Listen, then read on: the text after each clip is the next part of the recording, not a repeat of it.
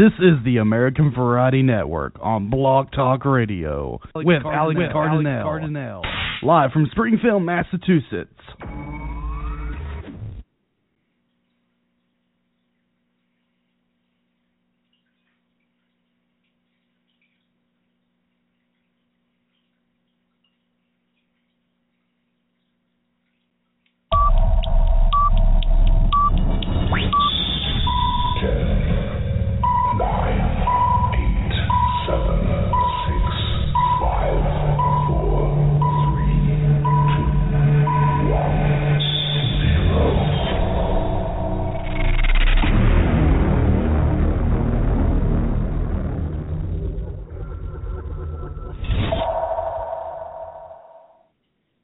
Hello, fish keepers!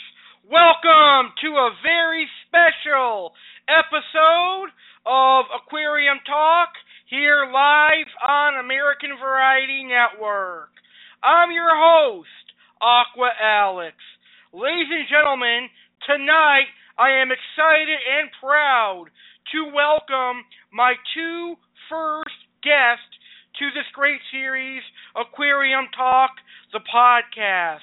Now, my guests tonight are hosts of a wonderful fish-keeping podcast called Aquariumax. Now, I found out about Aquariumax through a really good friend of mine, and I started listening to their show. And I gotta tell you, Aquariumax is a great fish-keeping podcast. It's like listening to two friends sit around chatting fish. It's very informal, yet very fun at the same time.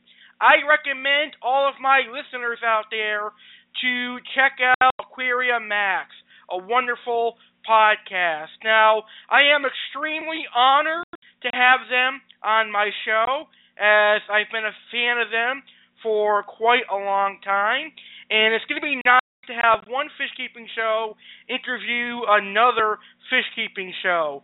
So, my listeners, please join me in welcoming Aquariumax podcast hosts Kelly and Russ.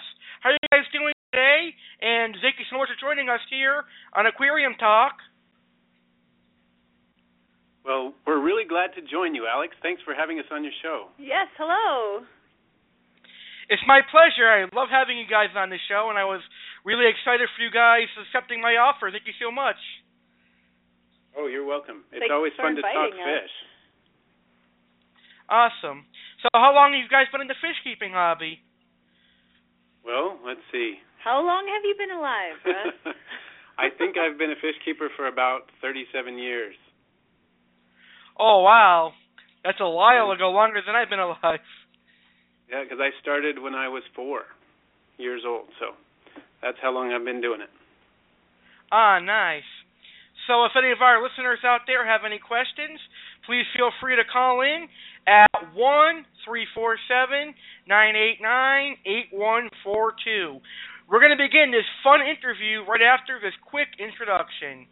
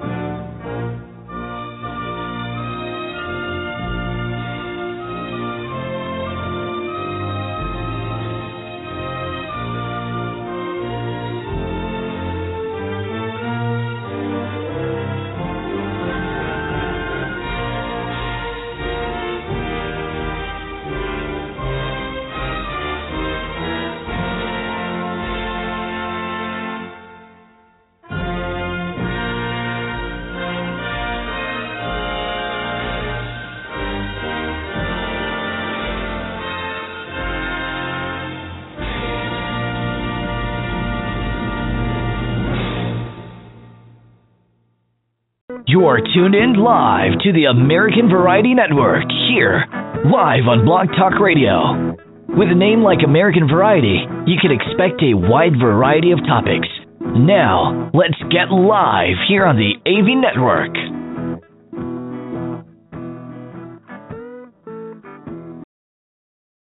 Hey, calling all fish keepers. It's time to chat aquariums right here, right now on American Variety Network. Fish keeper Alex Cardinale, his fish keeping hosts, and his fish keeping guests will chat about anything and everything aquarium fish. Ladies and gentlemen, we present to you Aquarium Talk, the podcast, which is our tropical fish keeping podcast where we will discuss anything from freshwater catfish to freshwater oddballs to the awesome saltwater clownfish, tans, and even corals and live rock. So fish keepers, sit back, relax, and unwind. Aquarium Talk, the podcast, is now on the air.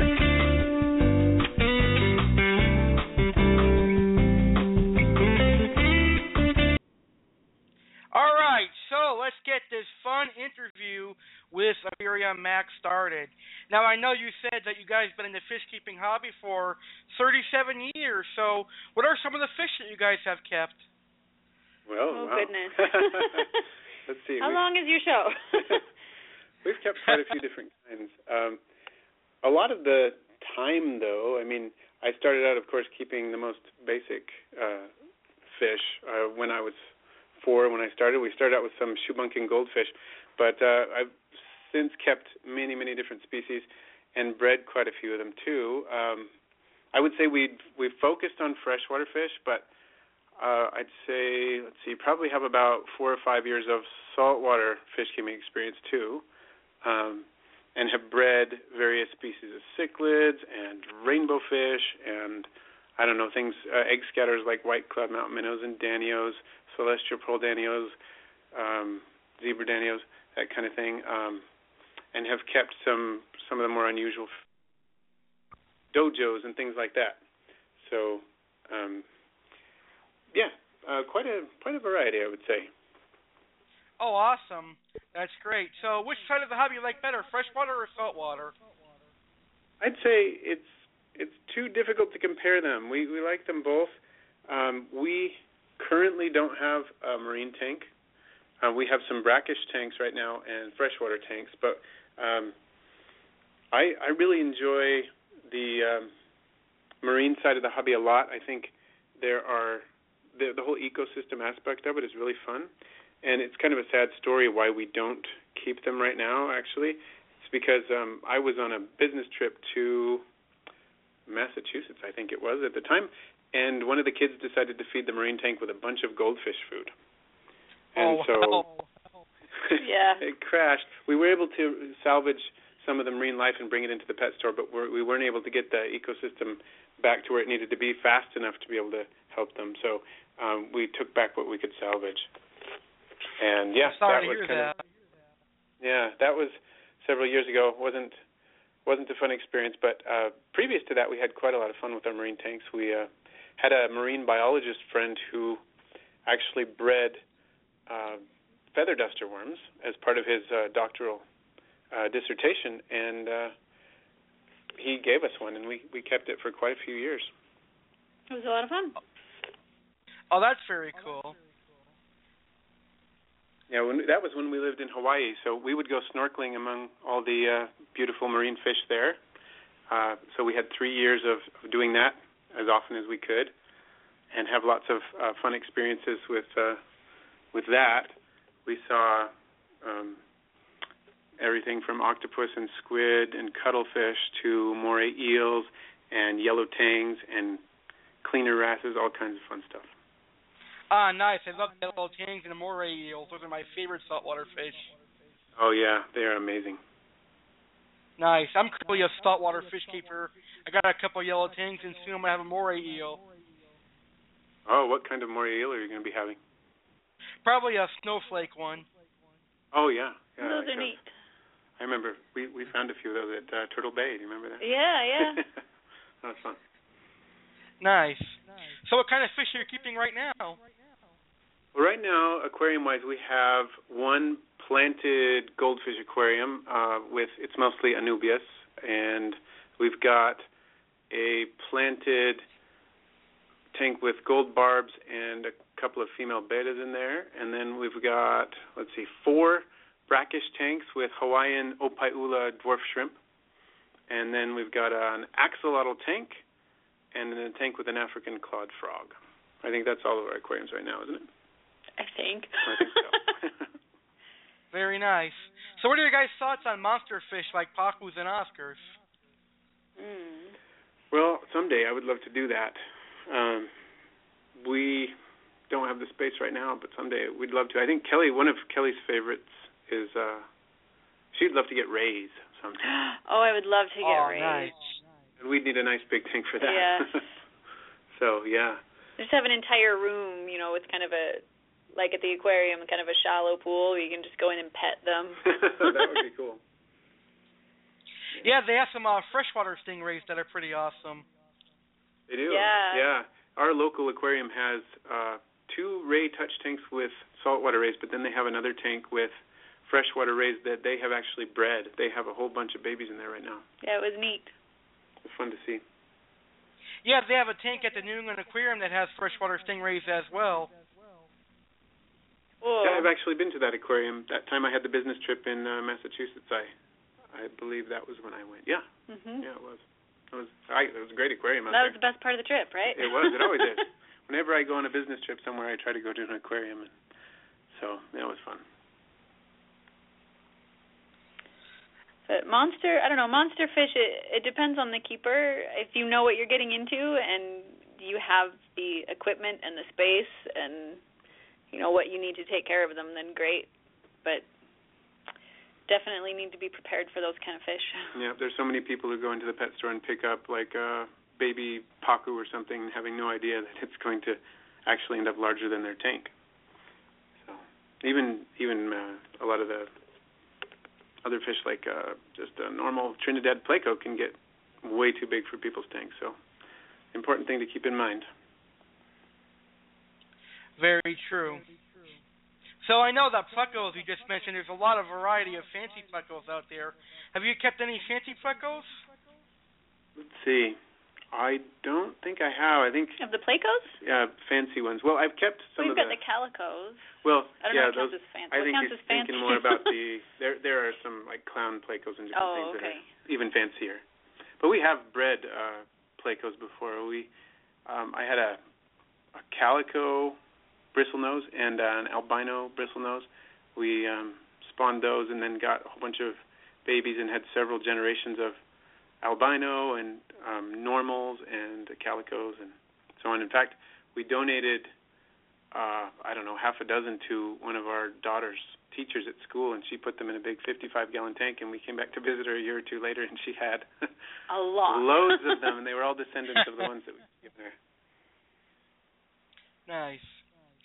So how did you start breeding fish? Was it just luck? Well, I think I started breeding pretty simple fish with when you were just when I was a kid, yeah. 12 or 13 years old. I started breeding guppies, and of course that happens whether or not you want it to. That's one of your strong memories from a kid, though, is when your very first baby guppy was I was born. Ecstatic. I remember screaming up the stairs, telling everybody how my fish had babies, and it was.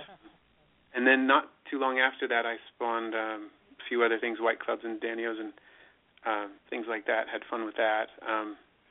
I remember one of the times I spawned fish when I was that age was completely by accident. I was cleaning out tanks, and I put a couple of pairs of fish in a small tank full of Java moss and then put them back out because I was taking down a tank and putting it back up. So I just put them in there for a short time, but different species at a time. And then a few days later, a neighborhood kid had come by to see my critter room, and he was walking by and said, "What are those tiny little fish in that tank?" And I said, "There aren't any fish in that tank." He said, "Yes, there are." And I came over close to it, and there were about 30 to 50 little fry swimming around, and I realized I had put several different species in there, and I didn't know what species they were, so I had to wait until they got 3 or 4 weeks old, and I realized they were zebra danios. So that was fun. And then as you got older, you kind of thought, oh, okay, this can kind of support my hobby, make the hobby kind of pay for itself. Right, and so I began to sell some fish and take fish into the pet store in exchange, for credit and that sort of thing. So that's when I started doing more of that and breeding other species and doing it more, doing it more as a conscious choice rather than just letting it happen. Well, and then our kids have had the chance to do that, too, for one of their science fairs. We bred betas, and they raised all the betas and, did all their scientific observations about the process and the growth and everything, and so it's been fun that they've gotten to grow up with that, too. Yeah, each child chose a different research question, but they all centered around the betas that we were spawning, and it was interesting. Everything from aggression to types of food and different things. I think one of them did different number of water changes per day or something. Mm-hmm. Yeah. Oh, that's pretty cool. I heard betas are hard to breed. Is that true? Actually, they're not very hard to breed. They're very time-consuming to breed. Yes. So in that sense, they're difficult just because you need to dedicate so much time to changing the water. And space. And a lot of space. For separating. Once you need to separate the males when they're a month or two, I guess it was about two months old when we separated most of the males, then you're doing water changes for each jar every day or more than once a day, and that was extremely time-consuming. It was a good thing we had 6 of us. We all took different duties and got that done. But actually getting them to spawn wasn't that hard, and they grew really fast. It was really fun to watch, but it was very time-consuming. We decided that unless we get a flow-through system with beta barracks, we're probably not going to do it again just because it took so much effort. But it was fun, and we ended up spawning some really beautiful betas from that, and sold quite a few of them. And then we kept a number of the females together in a sorority tank for a while, and that was fun too. Very nice. So what are your guys' thoughts on people keeping betas in bowls? Do they belong in an aquarium, in your opinion? Yeah, we've talked about this one before. Yeah, it's a great question. I don't think a beta should be in a bowl unless, for its whole life. If you're keeping one in there when it's young, it's just been, separated, that's one thing. But for its lifetime, it should not be in a small bowl. I prefer to keep them in a tank of several gallons capacity. Just, they're happier. They're a lot more active, and they're easier to keep. It's easier to keep clean too. So that's what I prefer. Although I've seen some systems that are pretty easy to clean, but really I think the tiny bowls that are sold are just too small for a beta. It's not really a happy life for them. I agree with your statements there, and I think people should stop putting betas and goldfish in a bowl and make easily get like a 5-gallon or a 7-gallon nano tank nowadays. Exactly. I agree, and really, you can get a tank that's several gallons capacity for not that much more than a bowl these days. It's true. So you might as well just go ahead. And you could toss in some Java moss and maybe a couple snails, and you've got a whole ecosystem. Exactly. So it's also more interesting to watch and more natural. And more interesting for the fish. Yeah, the fish get stimulation with the moss and maybe chasing around the snails. Some betas love to chase snails. Yeah.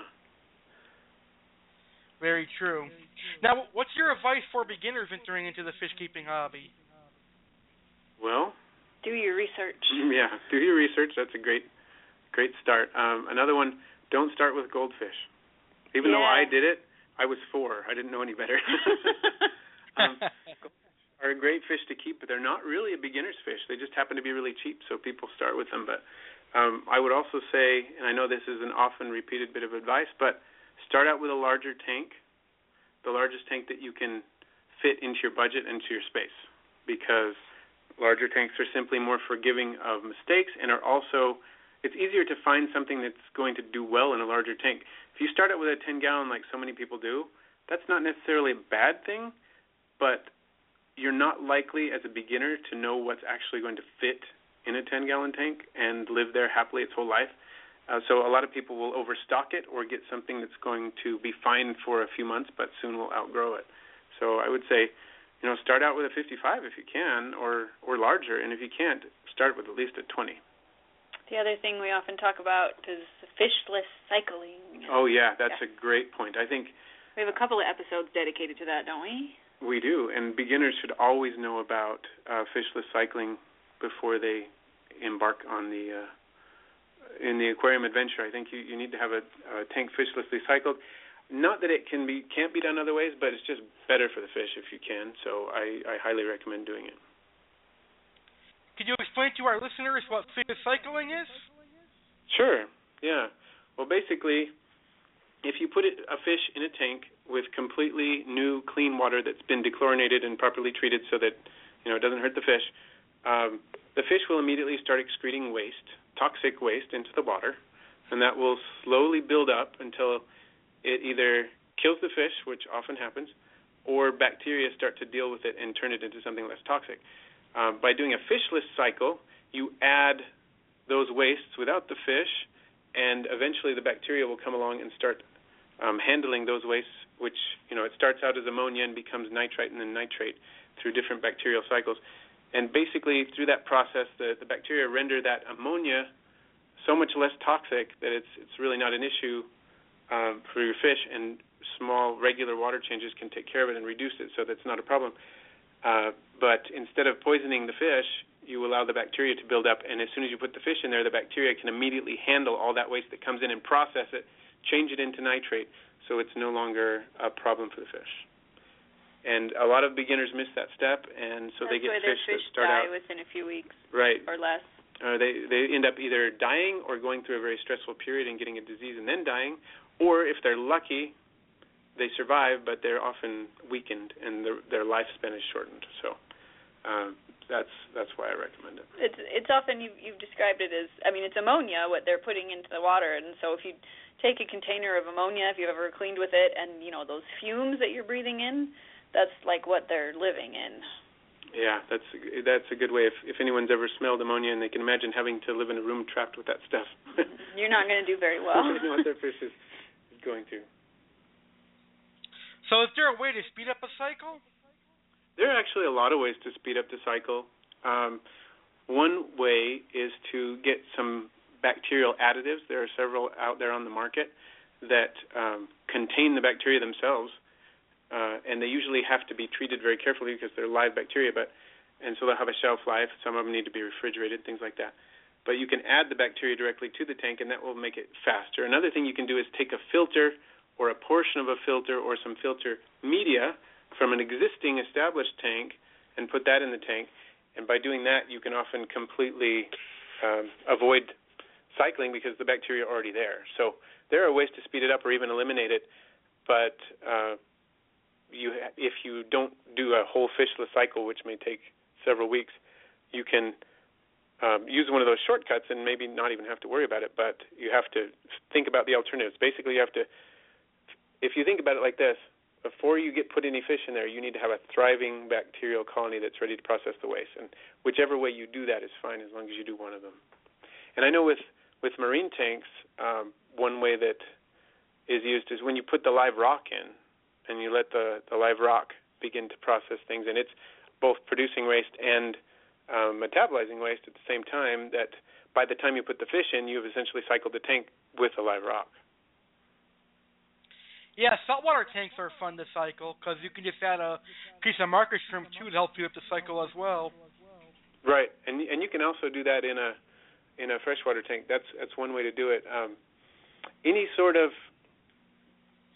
ammonia source works. Some people they'll put a few sprinkles of fish food in to get it started, or you can put in a couple of pieces of chopped shrimp or whatever. My favorite is to use just ammonium chloride, which you can get online for just a few dollars. I like to use that because in a freshwater tank, I think it's more of a problem. If you put shrimp or fish food in there, the phosphorus will begin to be an algae source. And then, since in a marine tank, you've already got live rock in there doing things and processing that, it's as big of a deal. But in a freshwater tank, yeah, the ammonium chloride can be an effective way to deal with that. Very well said. So what are your favorite types of filtration systems for an aquarium? Oh, sorry, what was that? Oh, the question was, what are some of your favorite filters for an aquarium? Okay. Well, I like to use plants partially as, a natural source of filtration. And so I like to include live plants in a lot of my tanks because I think they do a lot of the biological filtration, helping out with the bacteria, but also, providing, aesthetic element to the tank as well as hiding places for the fish and so on. So I like that. But in terms of filters that I use on the tank, I do use a lot of BioWheel filters because of the surface area they provide for the bacteria. I like AquaClear. These are both hang-on back filters for freshwater tanks, although you can use them in saltwater tanks too. But typically in marine tanks, of course, you use a lot of things like protein skimming and stuff like that. But in our little 10-gallon marine tank that we had for quite a while, our main source of filtration was just a little BioWheel, and then we also had a power head or two on a rotating power head to increase the flow. And that worked fine as long as we kept up with our water changes until, of course, we had the problem with the great disaster, the excess food put in there. But, that's something I use. But for our axolotl tank, for example, we have a simple sponge filter because they don't like a lot of flow. And most filters will increase the temperature slightly in a tank, and a sponge filter doesn't really do that because there's no motor that the water is running across to warm up the water. So since our axolotl needs to be quite cool, we use a sponge filter for him. And then we have basically an internal waterfall filter for our African clawed frog. And interestingly enough, our little brackish opaiula tanks that we have, and I think I mentioned we have 4 of those shrimp don't require any filtration beyond, the natural cycle that occurs in the tank. There's no water flow of any kind, and these shrimp are adapted to do really well without it. And so I don't have any sort of filtration in those tanks. Oh, very nice. So what are your guys' favorite fish? Well, you should start out with that one. I am a goldfish girl. Goldfish and koi. I think just because they're so peaceful. You can just go sit and look in front of there and feel very zen.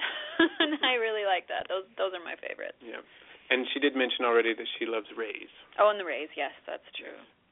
For me, it's really hard to put my finger on a favorite fish. I have so many that I would love to do that I haven't done, and I have so many that I've done that I'd like to do again. I really like cichlids because their behavior is so interesting. And like I mentioned, I kept and bred quite a few of those. And there are a number of them that I would like to do. I did have a Malawi cichlid tank at one point before we moved to Hawaii, and unfortunately I had to sell that because we were moving into Hawaii and I couldn't take it. But I really enjoyed the interaction that the Malawi cichlids provided. I would love to keep dwarf seahorses. Seahorses are another one that Kelly likes too. That's true. And if it were legal to have leafy sea dragons, that would be up there too. But it's not, I don't think so. Right. So yeah, someday we want to do dwarf seahorses, and those are just a few. I could go on for hours. I love the way dojo loaches will come up to the water and kind of kiss the surface of the water when they see you because they want you to feed them, and you can hear it from across the room. My brother used to keep those, and when we were kids, and I would help him take care of his tank and so on. And I'd love the way that the dojo loaches would rise up and do that at the surface of the water. I love clown loaches too, actually. I love a lot of loaches. I used to have a tank with about half a dozen clown loaches that would... Coolie loaches too. And I've had coolie loaches. I love loaches in general, but yeah, I really can't pick a favorite. There's so many that I like. So whatever you have at the time, that's your favorite. Yeah, the other day at the aquarium I saw a fish I had never seen before. Which was novel. Which was unusual because usually I can recognize the fish or at least the family, but I did not have any idea what this fish was. And it was called a grunt sculpin. And I had seen sculpins before, but this one was so unique that I had no idea it was a sculpin. And it was one of the most bizarre things I have ever seen in my life. To this day, I don't know. So that amazed me, and I had to go ask them what it was, and I took a video of it, and we posted it on our Facebook page and everything. So, yeah, I love discovering new things about fish, and whether it's a goldfish and watching how it behaves in a certain situation or a fish I'd never seen before. Awesome. It sounds like you're just like me. Any fish you like is your favorite. Exactly. So what are your thoughts on the discus? Oh, discus are really amazing to watch.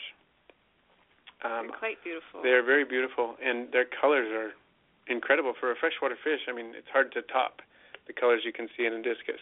You have to go into marine tanks to be able to do that, I think. But I've never actually kept them. And someday I might, but we have a listener from Australia who regularly contributes to the show who you've probably heard, and he has had a lot of trouble with discus. It sounds like they're pretty difficult fish. He set up this marvelous big tank with excellent water quality and lovely plants and everything, and he ended up losing a lot of the discus to some parasites. So that may be something we do someday, but I'd have to have a big supply of RO water and so on, because our water here is really hard. It's very hard, so it's not something I've done. I tend to keep fish that can thrive in our local water conditions, so hence the Malawi cichlids and so on, rather than things like the blackwater fish. Nice. I like the angelfish personally better than discus. Angelfish are more majestic in my opinion. I really love angelfish, and I've kept quite a few of those. Yeah, that was actually one of the first egg-laying fish that spawned for me when I was a kid. I had a pair of those in a 20-gallon tank, which I still have. I don't have the angelfish anymore, but I still have a 20-gallon tank. That would be really old angelfish. Really old angelfish. But I agree, they're extremely majestic, and I love the way they look. Doesn't matter what type. I know a lot of people talk about the Altum angels, and I love those. They're great. But any kind of angel is just amazing. Any color, it doesn't seem to matter. There's something. They're very floaty. And they're very interactive too. They learn very quickly that you're the source of food, and they will do their special dance for you as soon as they see you from across the room. So I've always loved angelfish. Yeah, angels are awesome, and they're kind of hardy too. So I'm sure they can adjust to hard water. They can, yeah. We've kept them out here. We've kept them out here with no problems. They do well. They grow quickly, and I've never encountered any issues. In fact, I've had them spawn for me in hard water, so I don't think it's a big problem at all. They do really well. What fish food do you feed your fish? Well, I do a lot with live foods. That is one of my specialties, actually. That's actually how we got started in the podcast. Yeah, you were kind of doing podcasts to teach people how to take care of the live food cultures that you were selling. Right, and that's how we began back in, what was it, 2008 or something? 2008, yeah. Yeah. So I do a lot of live foods. I've done various types of worms, like the microworms, Walter worms, banana worms, grindle worms, red worms. Let's see. Right now, some of the live foods I raise are the wingless fruit flies, which our fish love, a couple of the different species of springtails, which all surface-feeding fish really get a kick out of, confused flower beetles, different things like that. So it's pretty common for our fish to get live food every day, but we also use prepared food. Omega-1, I like Omega-1. That's one of my favorites, partly because a lot of their ingredients are whole meals from various marine sources and things like that, rather than just fish meal. It's like whole salmon meal or whole herring meal, whole shrimp meal, that kind of thing. So I like that. And they also have some good natural carotenoid colorants and things like that. So I use a lot of that. And I have other terrestrial creatures that will even eat that, so I keep it around for lots of reasons. Nice. So do you still sell your live food? I do, yeah. I have... What do we have right now? Well, I just talked about some of the ones that we have right now. We got do the fruit flies, and we do the confused flower beetles and the bean beetles. I do a lot of isopods, too. I've done lots and lots of Daphnia and amphipods and things like that. Unfortunately, we moved fairly recently, and I lost my Daphnia amphipod combo culture when we moved, so I haven't set that back up, but I probably will. I raise a lot of other things, too, like isopods, but that's not... some fish will eat those, like pufferfish and things like that will eat those, but I'm also a hobbyist in the other realms. We keep geckos and other creatures as well, so I've been focusing on raising a lot of isopods, but in addition to that, we still do a lot of those other things like the fruit flies and the confused flower beetles and the bean beetles and so on. So where can our listeners find your live food if they like to order some? What was that? Where can our listeners purchase some live foods from you? Okay. Well, right now, the best way until I get my shop rolling again is just to email me. That's how people usually do it. They just email me at info@aquariumax.com and get in touch with me that way. Awesome. AQUARIAMAX. Yep. Or they can just go to. Oh, go ahead. Sorry for interrupting. Oh no, that's fine. They can just go to Aquariumax.com, the website too, and there's a contact page there, and a lot of people use that as well. Or you can look us up on Facebook. Yep. Our Facebook page. Awesome. So I'm going to look you guys up on Facebook and like your page. Cool. That would be lovely. And you have a Facebook page too, don't you? Yes, I do. I have American Variety Network. My original network have the Aquarium Talk on there as well. Cool. Yeah. So we can do that. We can reciprocate. Yeah, we can look you up as well. Awesome. Sounds good.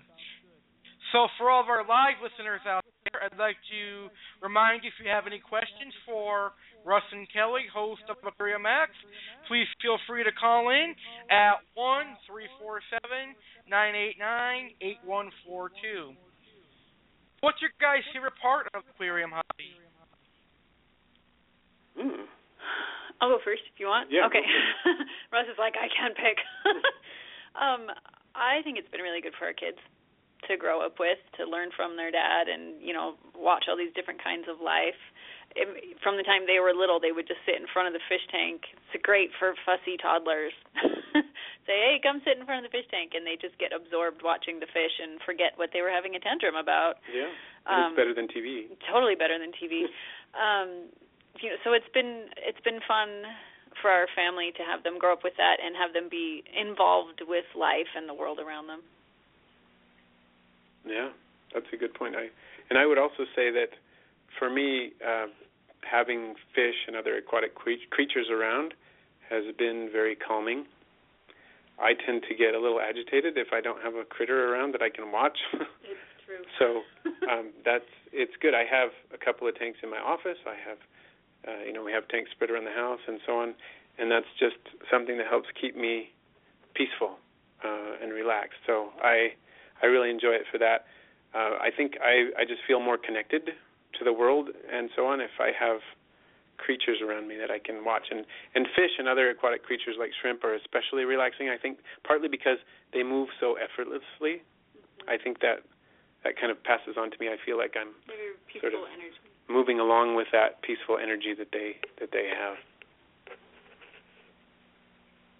Well said. Now, my favorite part of the aquarium hobby is actually watching the fish and feeding the fish and interacting with the fish, and also going to the fish store and buying new fish. I don't know. I just love going to the fish store and getting a new fish.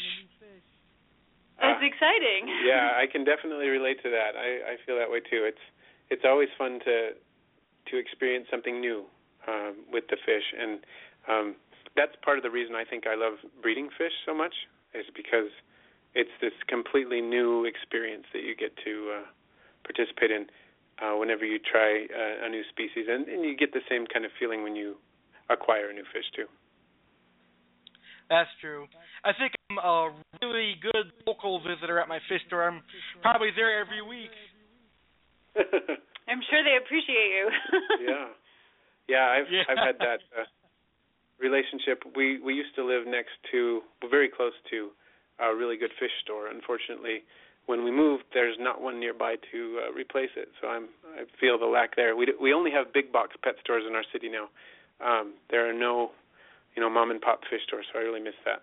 There's one in the town about 20 minutes away, and that's the closest one. So we have to make sacrifices when we move, I guess. But now I have more space for more pets, so that helps. Oh, that's good. So you have stores like Petco and PetSmart, right? Yes, Those we are do the have two that we've got, yeah. both of those in the town, but nothing locally owned. What are your guys' thoughts on Petco and PetSmart selling fish? Well, I think I miss the element of depth of knowledge that a mom and pop pet store can bring, and the passion that they bring to it. Not to say that I haven't met passionate fish keepers in working in big box stores, because I have, but I think it's less common. I think there are people who work in big box stores who are there because it's a job, and some of them don't particularly care for the creatures particularly, or have a lot of depth of knowledge behind what they're doing, and so they will say things that will help them make a sale rather than, and I'm not saying that of everyone, but there are people like that who work in big box stores. I think it's less common to find that in a mom and pop store, so I miss that element, and I think a lot of things have contributed to that, and one of them is online sales, which can be great in a lot of ways because it brings hobbyists together, especially hobbyists with kind of rare interests in fish that they might not be able to find anywhere except online, and that's great. But I think both the advent of the big box stores and the fact that online you can buy so many things, they've both contributed to the decline of our treasured mom and pop pet stores. Yeah, I agree with you, Juan. That's a good point. I think this is the perfect opportunity for you and your wife to open up a fish store in your area. We've talked about that. We have. We've talked about it many times. There's an empty shop just down the street. I think let's just do that and we can walk to work. Yeah, sometimes I have been tempted. You never know.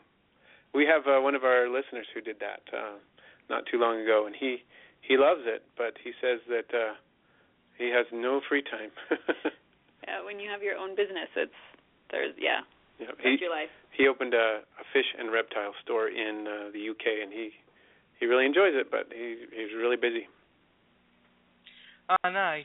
I think you guys would have the perfect attitude for owning a business. Well, we'd certainly have fun. I can't imagine working in a pet store like that and not having fun every day. I think it would be fun, and I think, Russ, you'd have a really good, skill for this of helping people decide what kind of pet is actually what they're looking for.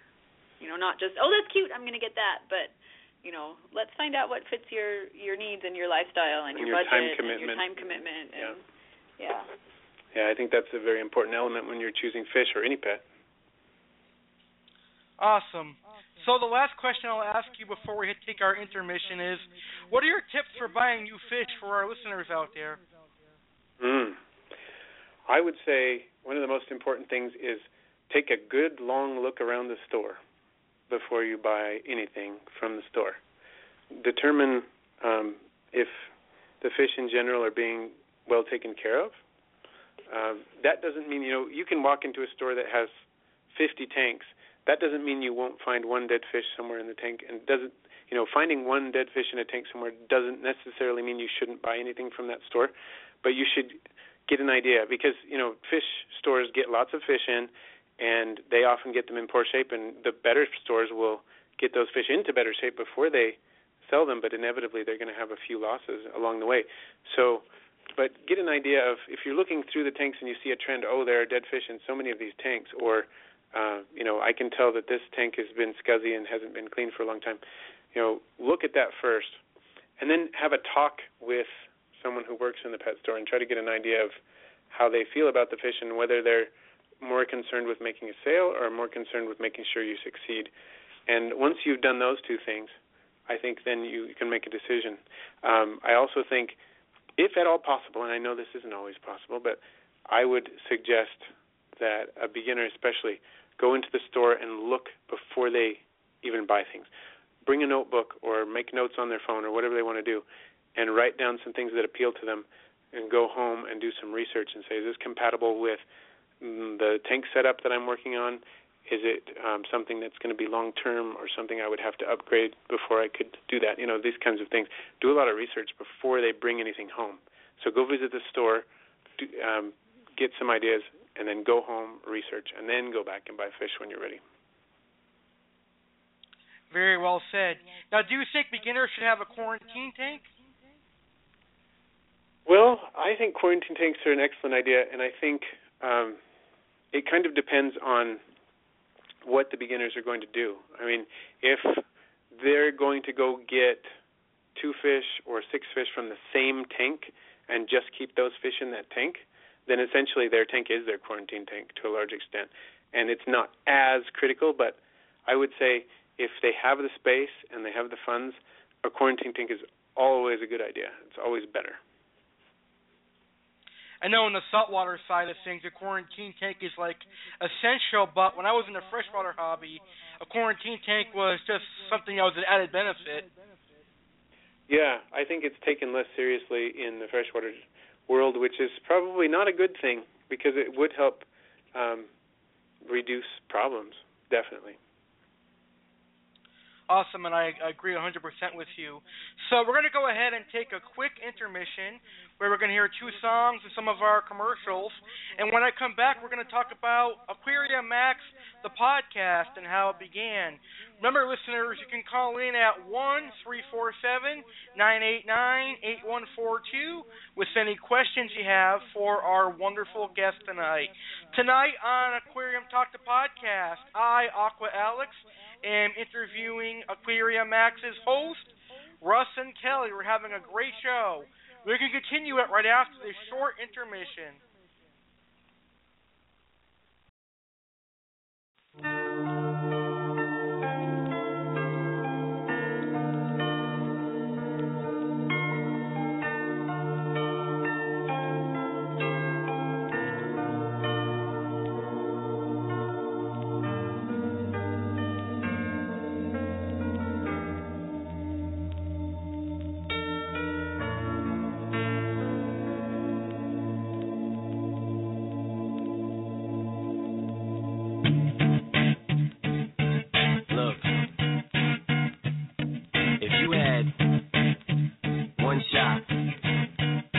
Opportunity.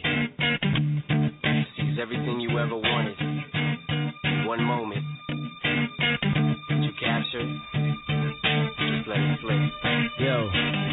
His palms are sweaty, knees weak, arms are heavy. There's vomit on his sweater already. Mom's spaghetti, he's nervous, but on the surface he looks calm and ready to drop bombs. But he keeps on forgetting what he wrote down. The whole crowd goes so loud, he opens his mouth, but the words won't come out. He's choking how? Everybody's choking now. The clock's run out. Time's up. Over. Loud. Snap back to reality. Oh, there goes gravity. Oh, there goes rabbit. He choke. He's so mad, but he won't give up. Daddies, he know he won't have it. He knows his whole back to these ropes. It don't matter. He's dope. He knows that, but he's broke. He's so stagnant. He knows when he goes back to this mobile home.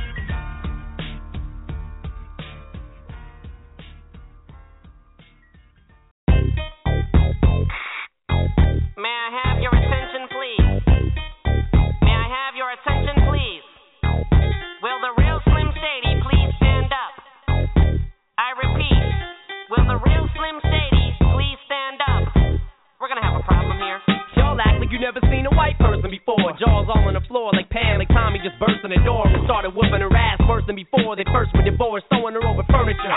It's the return of the... Oh, wait, no, wait, you're kidding. He didn't just say what I think he did he? And Dr. Dre said, nothing, you idiots. Dr. Dre's dead. He's locked in my basement. Feminist women love Eminem. Chicka, chicka, chicka, Slim Shady. I'm sick of him. Look at him walking around, grabbing his you-know-what, flipping the you-know-who. Yeah, but he's so cute, though. Yeah, I probably got a couple of screws up in my head loose, but no worse than what's going on in your parents' bedroom. Sometimes I want to get on TV and just let loose, but can't. But it's cool for Tom Green to hump a dead moose. My bum is on your lips. My bum is on your lips. And if I'm lucky, you might just give it a little kiss. And that's the message that we deliver to little kids, and expect them not to know what a woman's clitoris is. Of course they're gonna know what intercourse is. By the time they hit 4th grade, they got the Discovery Channel, don't they? We ain't nothing but mammals. Well, some of us cannibals who cut other people open like cantaloupes.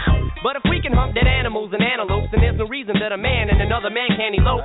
But if you feel like I feel, I got the antidote. Women wave your pantyhose, sing the chorus and it goes. I'm Slim Shady, yes I'm the real Shady. All you other Slim Shadys are just imitating. So won't the real Slim Shady please stand up? Please stand up, please stand up. Cause I'm Slim Shady, yes I'm the real Shady. All you other Slim Shadys are just imitating. So won't the real Slim Shady please stand up? Please stand up, please stand up. Will Smith don't got a cuss in his raps to sell records. Well I do, so fuck him and fuck you too. You think I give a damn about a Grammy? Half of you critics can't even stomach me, let alone stand me. But Slim, what if you win? Wouldn't it be weird? Why? You guys can just lie to get me here, so you can sit me here next to Britney Spears. Excuse me, Christina Aguilera better switch me chairs so I can sit next to Carson Daly and Fred Durst and hear them argue over who she gave head to first. Little bitch put me on blast on MTV. Yeah, he's cute, but I think he's married to Kim. I should download her audio on MP3 and show the whole world how you gave him an MVD. I'm sick of you little girl and boy groups, all you do is annoy me, so I have been sitting here to destroy you. And there's a million of us just like me, who cuss like me, who just don't give a fuck like me, who dress like me, walk, talk, and act like me, and just might be the next best thing, but not quite me. I'm Slim Shady, yes I'm the real Shady. All you other Slim Shadys are just imitating. So won't the real Slim Shady please stand up? Please stand up, please stand up. Cause I'm Slim Shady, yes I'm the real Shady. All you other Slim Shadys are just imitating. So won't the real Slim Shady please stand up? Please stand up, please stand up. I'm like a head trip to listen to, cause I'm only giving you things you joke about with your friends inside your living room. The only difference is I got the balls to say it in front of y'all, and I don't gotta be false or sugarcoated at all. I just get on the mic and spit it, and whether you like to admit it, I just shit it better than 90% of you rappers out, kid. Then you wonder how can kids eat up these albums like volumes? It's funny, cause at the rate I'm going when I'm 30, I'll be the only person in a nursing home flirting. Pinching nurses' asses when I'm jacking off of Jergens and I'm jerking, but this whole bag of Viagra isn't working. And every single person is a Slim Shady lurking. He could be working at Burger King, spitting on your onion rings, or in the parking lot circling, screaming I don't give a fuck with his windows down and his system up. So will the real Shady please stand up and put one of those fingers on each hand up and be proud to be out of your mind and out of control? And one more time, loud as you can. How does it go? I'm Slim Shady, yes I'm the real Shady. All you other Slim Shadys are just imitating. So won't the real Slim Shady please stand up? Please stand up, please stand up. Cause I'm Slim Shady, yes I'm the real Shady. All you other Slim Shadys are just imitating. So won't the real Slim Shady please stand up? Please stand up, please stand up. Cause I'm Slim Shady, yes I'm the real Shady. All you other Slim Shadys are just imitating. So won't the real Slim Shady please stand up? Please stand up, please stand up. Cause I'm Slim Shady, yes I'm the real Shady. All you other Slim Shadys are just imitating. So won't the real Slim Shady please stand up? Please stand up, please stand up. Guess it's a Slim Shady in all of us. Fuck it. Let's all stand up.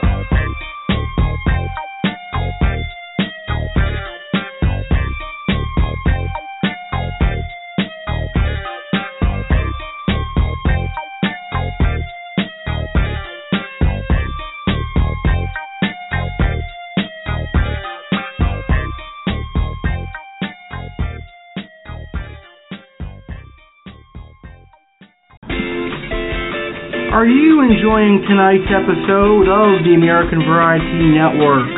Great! The American Variety Network really appreciates your listening. We also appreciate listener feedback. Please feel free to email us your thoughts and opinions on tonight's show. Our email address is AmericanVarietyNetwork@Comcast.net. That's AmericanVariety Network@Comcast.net. You may also email us with any questions, comments, or concerns you may have about our show. You can also email us to book a guest appearance on the American Variety Network, or you may contact us to become a sponsor of the American Variety Network. American Variety Network at Comcast.net.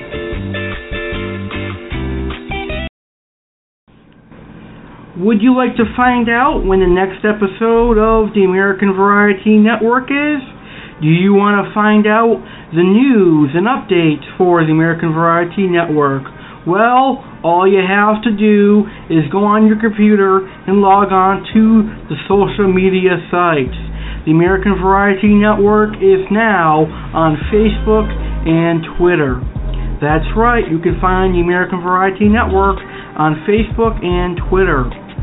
Like our fan page on Facebook called American Variety Network, and follow us on Twitter.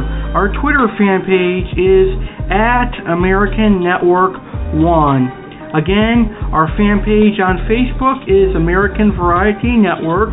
Hit like, and our fan page on Twitter is at American Network 1, and hit follow.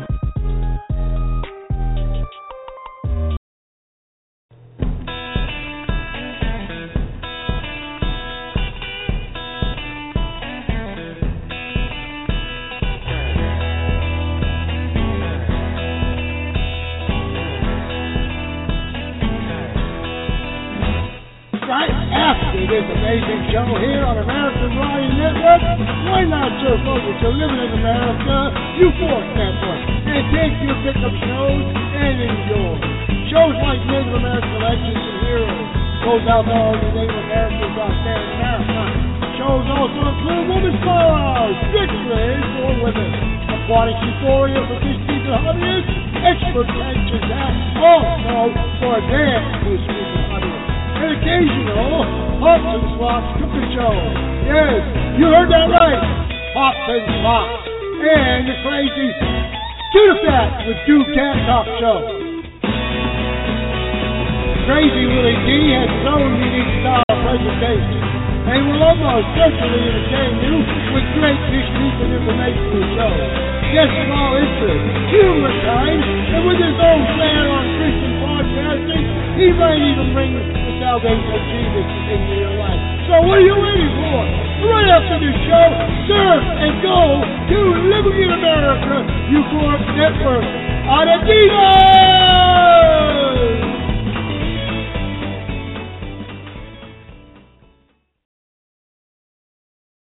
You're listening to the American Variety Network.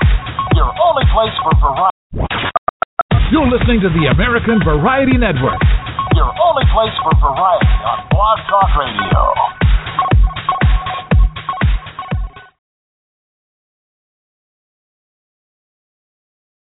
Hey, calling all fish keepers. It's time to chat aquariums right here, right now on American Variety Network. Fish keeper Alex Cardinale, his fish keeping hosts, and his fish keeping guests will chat about anything and everything aquarium fish. Ladies and gentlemen, we present to you Aquarium Talk, the podcast, which is our tropical fish keeping podcast where we will discuss anything from freshwater catfish to freshwater oddballs to the awesome saltwater clownfish, tans, and even corals and live rock. So fish keepers, sit back, relax, and unwind. Aquarium Talk, the podcast is now on the air.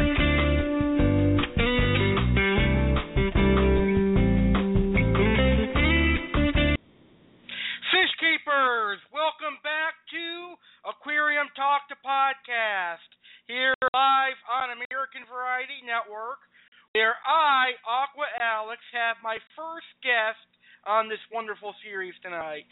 Tonight I am interviewing Aquariumax host Russ and Kelly, and before our commercial break we were chatting about tropical fish.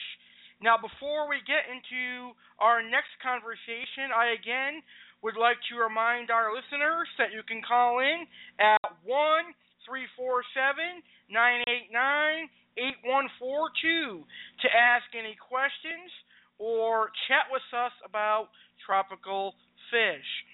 So now we're going to talk about Aquariumax, the podcast, with our wonderful guest. So, Russ and Kelly, could you please tell us about your podcast, Aquariumax? Sure. So do you want to hear about kind of how we got started in it? Sure. Tell us all the great details about it. Okay. Well, of course, we've been keeping fish and things like that for a long time. When we lived in Hawaii, I started selling aquarium plants on the internet. And that was something that, helped bring in a little bit of money. And I was raising a lot of plants. They all grew really well there. And so I started selling them online. And then when we moved here to the mainland, we decided to try to breed some live foods, which is hard to do in Hawaii because getting them into the country or into the state is not easy legally. It's hard to get them in, and we didn't want to do anything illegal, so we couldn't get them. Once we got here, I wanted to branch into that a little bit, so we started doing that, and I realized that raising live foods was fun and pretty easy, and you could raise a lot of food in a short time, more than I could ever use, and so I started selling those different types of live foods on the internet. And then having listened to Pet Fish Talk for some time, which is a podcast that probably the first fish keeping podcast that I'm aware of, started back in the early 2000s, I think, something like 2003 or something, and maybe even earlier than that. Anyway, I was a big fan of that podcast, and so I decided to put the two interests together and make our own podcast. And I asked Kelly if she would do it, and she kind of said, okay, what's that? What's a podcast? What's a podcast? But we just started doing it, and we started out doing theme shows. Our first one was on raising microworms as a live food, and then we did some other live foods, and then we started branching into other things that we had done and had experience with. And then gradually the show started evolving into one where people would just send in comments and questions, and that's how our show is almost exclusively a comment and question directed show now. We don't really once in a while we'll have something we want to put in there, but generally we're just responding to those comments and questions. And sometimes we'll do interviews and too. Once in a while we do interviews, which we enjoy as well, but the main driving force of the show is just what people send in. So is your shows live, or are they actually more of an archive kind of show? Well, we have experimented a little bit with the live shows. We've done one or two, but most of them are the archive format. We do our recordings on Monday nights, and then we release them on Wednesdays. So that's typically how it works.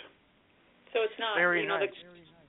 The questions aren't called in live either. People will send emails or they'll leave us a voicemail, that kind of thing. And we've done a couple of YouTube-based shows where it was a live show where we have people do a YouTube chat session, and then we release that as an MP3 later as a podcast as well. So we've done it, but we've ended up, the past couple of times we've done it, we've had a few technical problems where one or two of the people can't get in, and so we've just tended to stick to our basic format. Now, do you guys take callers or no? Not during the show, we don't, but we will. We have had call-in interviewees, and we will do that.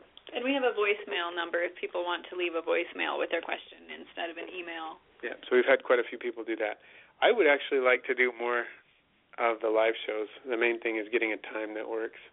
But part of it is, too, we've got listeners, really one end of the globe to the other, so it would be difficult, I think, to have it be live and be at a time of day when everybody who wanted to could actually call in. Right. Like we did have, we've had a couple of interviews with one of our regular contributors from the UK, but finding a time that worked for him and for us was a little bit tricky.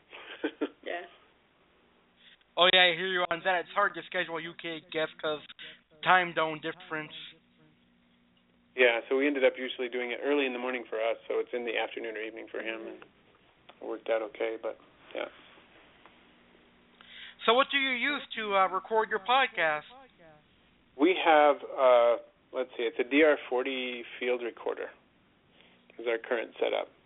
So it's a pretty nice microphone, condenser mic, and we can put it on a tripod and aim it at our faces, and it picks up pretty well, and it's really easy to upload to the computer and so on. So, yeah, we've had that for several years now, probably, I don't know, maybe 4 years, something like that. No, we didn't. Maybe.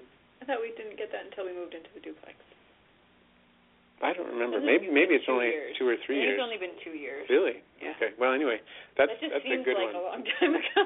Yeah, we had the other condenser mics before that.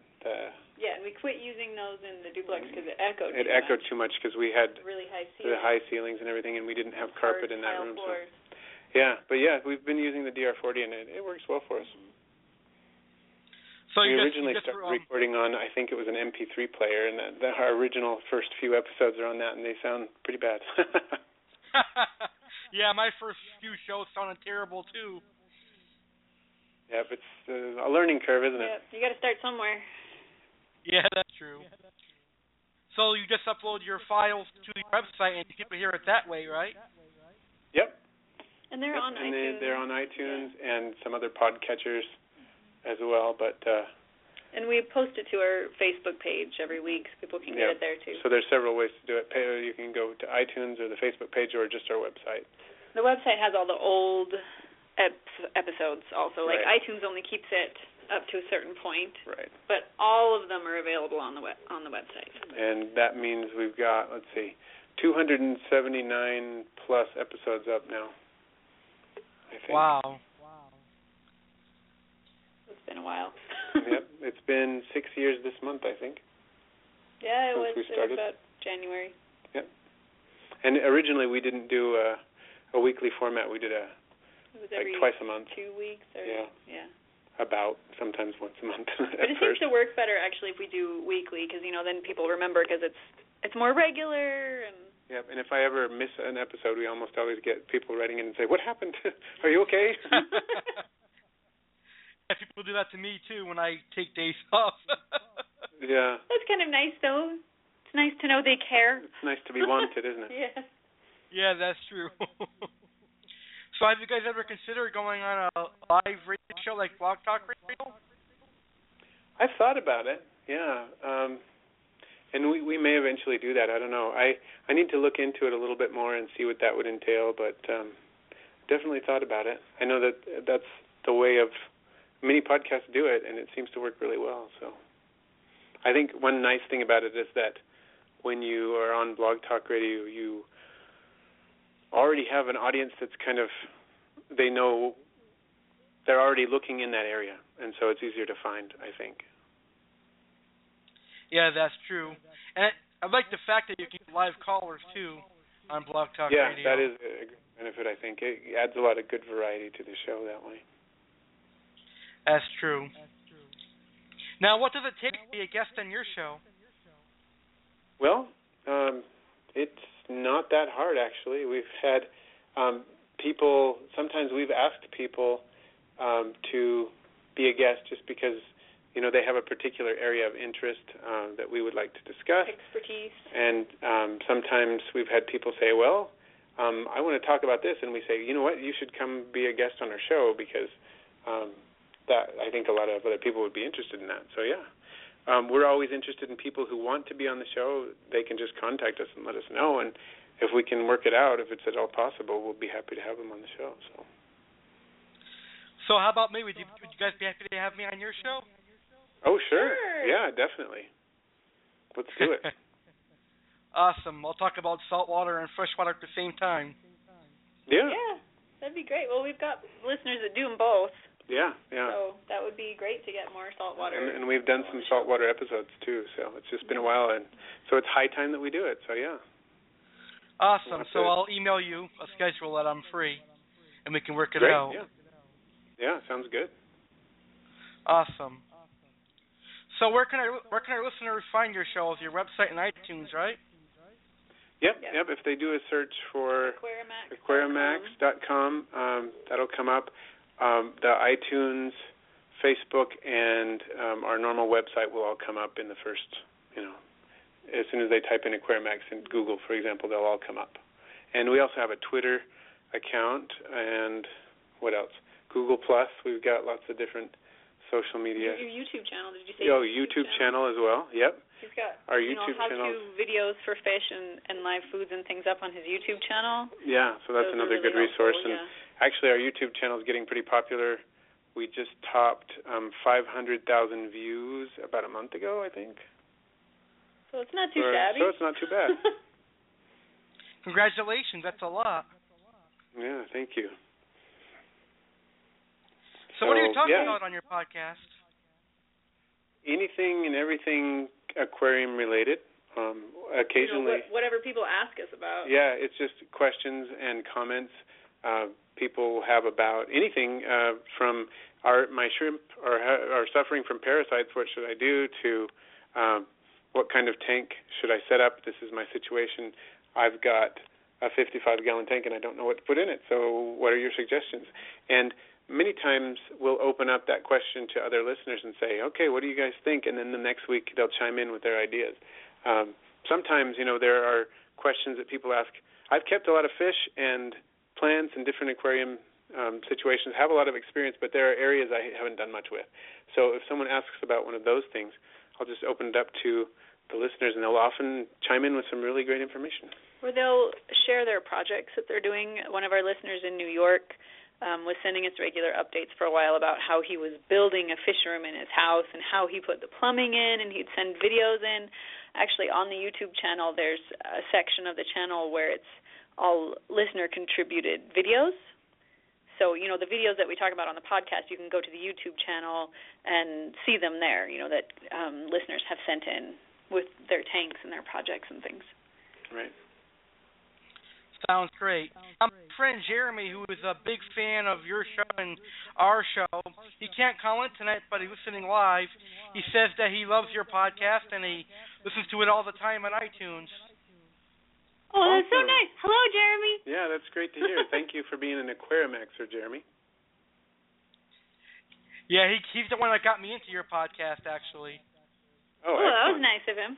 We got 2 Aquariumaxers for the price of 1. Excellent. Yeah, you guys have a wonderful podcast. So I'd like to remind all of my listeners out there, check out Aquariumax. You're going to love their podcast. They're awesome. Thank you. And we have posted a link to this show on our Aquariumax Facebook page, and we will also, in our next episode, make sure that everybody, we'll tell them about this interview and have them check it out and check out your variety show as well. Mm-hmm. Awesome. It sounds great. That's great. And we'll have to advertise you on this show. Yeah. And we should definitely, do like we said and have you come have an interview on ours. Yeah. Yep. We've got to do that. I'm definitely down for that. Okay. Well, I want to thank you guys for being here tonight. This was a fun show. Sure was. We've really enjoyed it. Thank you again for inviting us. Yes, thank you very much. You're welcome. Before you go, would you like to once again tell our listeners where they can find you? Yeah. Yeah. If you type in Aquariumax in a search engine. It sounds funny on my Yeah, Aquariumax. You type that in, you will get our website, which is a great place to hear our podcasts. You can also put that as a search term in iTunes, and our podcast will come up. Or you can visit our Facebook page that has the same name, Aquariumax, or our Twitter account, or our Google Plus page, all with the same name, Aquariumax, and you'll find us. Yeah, they can write in and YouTube. Say hi to us on the show. That's our YouTube channel too, Aquariumax. Mm-hmm. So you can find us that way on all of those different venues, I guess. Awesome. Thank you so much for being here. This was a great show. I really enjoyed interviewing you guys. We enjoyed talking to you a lot, too. It's a lot of fun. So, yeah. Thanks, and we'll look forward to doing it again. Yeah, we'll definitely do it in the future. And I want to say thank you to all of our wonderful listeners for tuning into this show. Thank you, Fish Keepers. And make sure you check out Aquariumax, the podcast. It is awesome. Good night, everyone. Enjoy your fish. And take on, everyone. Good night.